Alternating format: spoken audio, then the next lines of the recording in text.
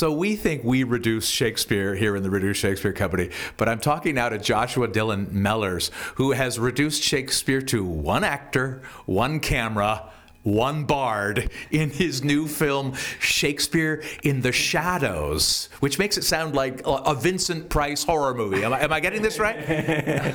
Well, I love Vincent. I'm sure Mark loves Vincent as well. Good morning, good afternoon, good evening, whatever it is, wherever you are. Thanks for subscribing, streaming, or downloading and listening to us on your computer or tablet or phone. I'm Austin Titchener, 1/3 of the Reduced Shakespeare Company, and you're listening to this week's Reduced Shakespeare Company podcast, number 644, Shakespeare in the Shadows.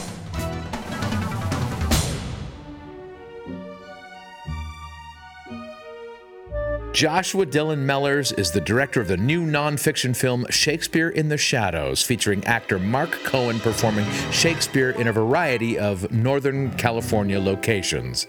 Spoiler alert, Shakespeare in the Shadows is not a mockumentary about vampire Shakespeareans living in New Zealand or Staten Island, unfortunately.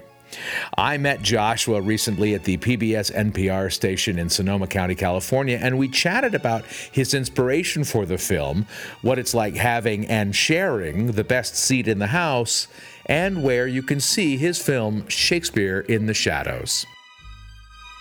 Shakespeare has so much power, and like you, I guess, we wanted to reduce it to the bare essentials and see how that worked. And I think it works quite well. So what have you done? You've taken Mark Cohen, an English actor?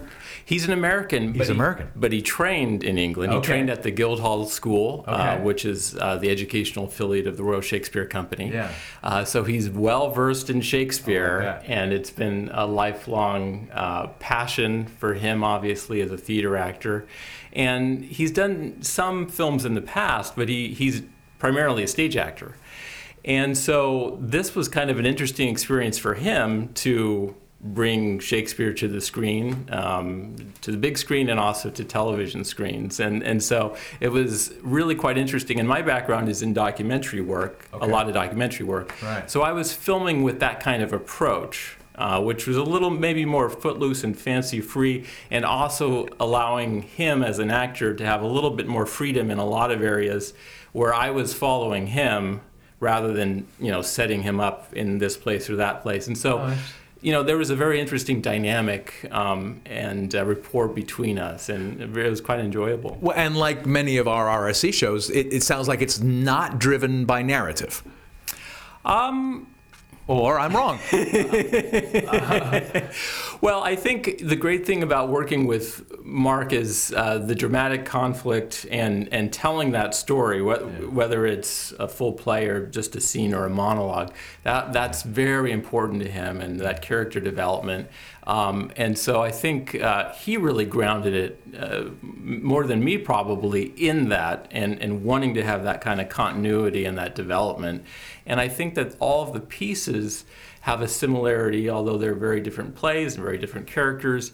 The through line is they all deal with power, which I think is very apropos to what's always going on, but particularly right now. And it's about characters who are trying to get power, who have it and are worried about keeping it, who are losing it, and then the end is really a transcendence of power and going to something bigger. And what are the shadows? Did you have bad lighting? Did you film in caves? Or is it like talking about Shakespeare, bringing Shakespeare out into the light to share him with more people, or all of the above, or none of the above? I think, there's probably a lot of things I could say about that in the title. One of the monologues was from Macbeth and the famous soliloquy that begins with tomorrow, tomorrow, tomorrow. And so there's the line of the walking life is but a walking shadow. Yeah. But we also felt that we were filming this kind of in the shadows. Neat. And you filmed it all around the Bay Area. We filmed all around the Bay Area, and that was just it was exciting for me, because I love this place. I'm from the Bay Area, and I love Shakespeare, and to kind of let Shakespeare come alive in these places that I know and love so much, and also to see these places in we wanted it to be kind of timeless, and also it could be anywhere. You know, it wasn't. You know, hopefully you could watch these things, and maybe you'll identify something if you know the area, but hopefully it's a little bit different, and it's kind of its own world. Cool. Was that the impulse that to create the film, was the combining the passions of Shakespeare and Bay Area locations? I think that was a big part of it, and also knowing that was Mark's strength. Right. And actually it came about in an interesting way, because Mark had flown out from the East Coast, where he's based, to do a trailer to get fundraising for another film. Okay. And I thought, well, while he's out here, let's just try to experiment with something. And we didn't have grand ambitions with it. It was just an experiment, and I thought, okay, he's so great. Yeah. Let's have him do a couple of monologues, and I'll film it in some places, and we'll put it on the internet. Okay. And it was kind of, the idea was to create a growing repository of these small little pieces that would be bite-sized, and that in that way might be more accessible to some people in our day and age, where they could just watch Shakespeare for a minute and a half or something, or 2 minutes, and the style would be very visual. And so they were almost like, I don't want to say like little music videos, but Right. but it was something like that. But it became bigger. It's become a full-length film now. I mean, it's the power of Shakespeare. Right. Yes, okay. Yield. We must yield to it. Exactly. Or harness it. So we started shooting, and it was so satisfying for me, for him. He was able to work in a different way. I was able to work in a different way, that we just kind of kept going. And so by the end of it, I was thinking, well, maybe this can be like a short film, and we can put a couple of them together. And that was what originally I did. I put 3 monologues into a 10-minute film, and then that went off to film festivals. Okay. And it was well received. And after that, some people at PBS saw it and said, would you be interested in putting this on PBS? And I said, well, of course. Yeah. And so then, we had to flesh it out a little bit more, so it could be a full program. And so Mark came back, and we filmed additional scenes. And I think what was interesting about the second time we filmed was, I was a little afraid to go too long with the monologues on the first time. Right. But we got into some more complex monologues. We did the Richard II prison scene, which is a little more abstruse sometimes, maybe, or intellectual. Yeah. And obviously he's in a prison, so it's less active and more cerebral. Right. And that was the first time we had talked about that, but that just seemed like too much of a challenge. But we had more confidence, or I had more confidence the second time. Mark always had the confidence to do it, and that turned out to be one of my favorite scenes. And another one that I really loved was the Cardinal Wolsey scene, which is one that people aren't really familiar with that play so much. Right. Henry VIII, Yep. And it's the scene where Wolsey is basically fallen out of favor with Henry VIII, and he's thinking about spirituality a little bit, or religion, and what maybe he lost in getting involved in the material world and giving advice to Cromwell. But we filmed in that beautiful neo-Gothic style St. Dominic's in San Francisco. Okay. And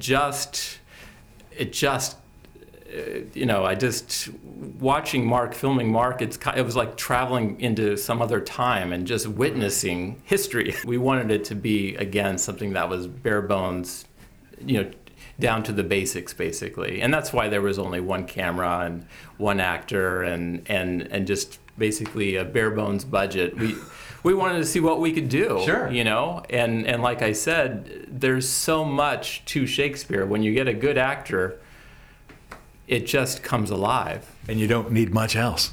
You really don't. Yeah. You really don't. And I've heard these monologues so many times now, over and over in the editing studio. Sure. and watched them.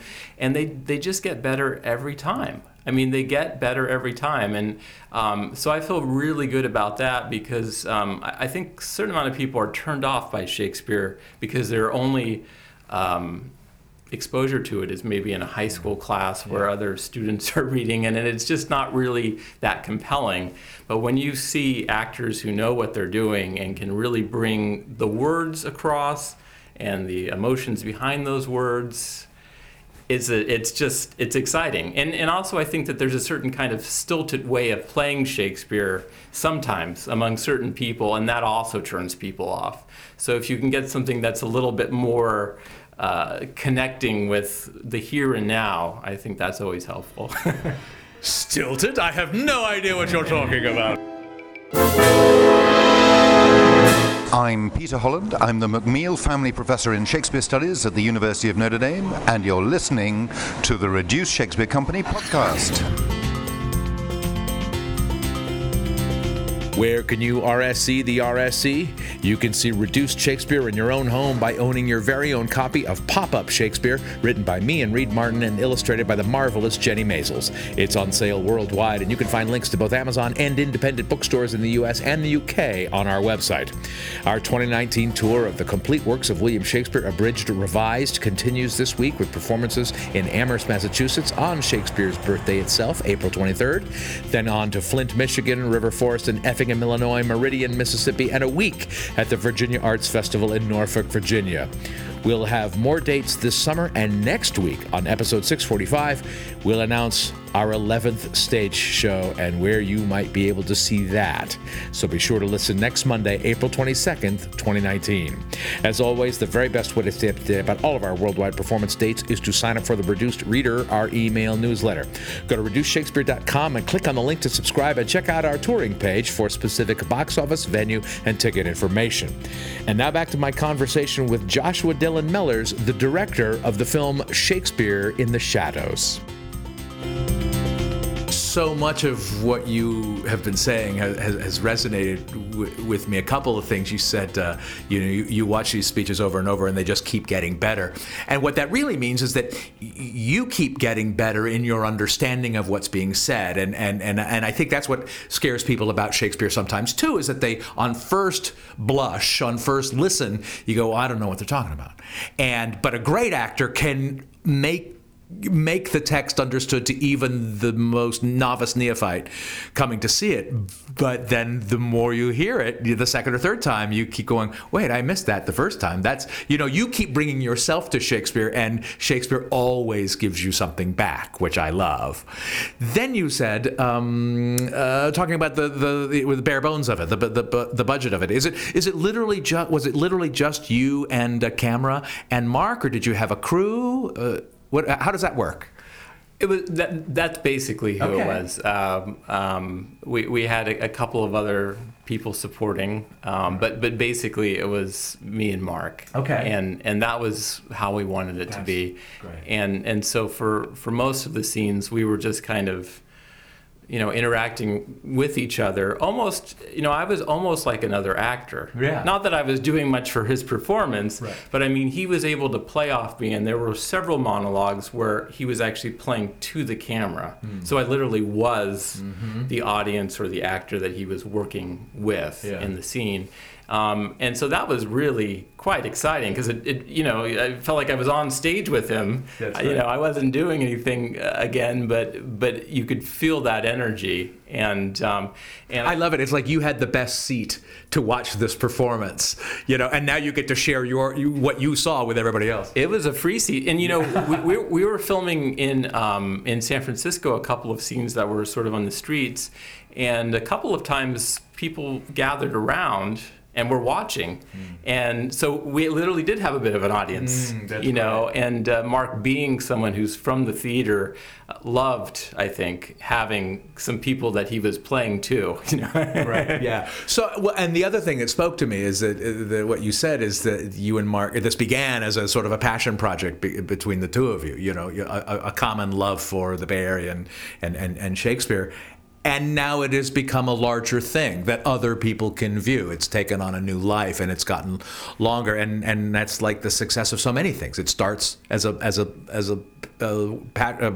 project of passion, and it turns into something that you can then share with other people. Where can people see Shakespeare in the Shadows? Well, right now it's airing on PBS stations across the country, and will continue to do so. In the Bay Area, there was recently a screening on KQED on Friday. It came back to KQED Channel 9. It's going to be on Northern California Public Media, KRCB, coming up on Sunday the 7th, I believe, at 10 p.m. If I have Check your local listings, as they say. Well, and also this may come out. I don't know when I'll post this. Right, sure. Yeah. But it's going to be continuing to circulate. It's premiering in New York City this month in April, and it's going to be airing there 5 times in April, and it's just kind of continuing to be aired and re-aired. And so the best place to see it right now is on PBS stations, and if it's not playing on your PBS station, then get them to show it. That's it for this week's Reduced Shakespeare Comedy Podcast. Send us your passion project via email to feedback@reducedshakespeare.com. You can find us and interact with other fans on our dedicated podcast page on Facebook @RSC Podcast, on Instagram @Reduced Shakespeare Company, or on my preferred platform on Twitter @Reduced. You can also follow me on Twitter @Austin Titchener. Thanks as always to shadowy Shakespearean Matthew Croak, web and services by Ginger Power Limited, music by John Weber and GarageBand. Our random fan shout-out this week goes to Thomas Thompson. No reason, it's just random. Special thanks to Peter Holland from the University of Notre Dame. And finally, thanks very much to you for listening. I'm Austin Titchener, 644 1930 seconds of the Reduced Shakespeare Company.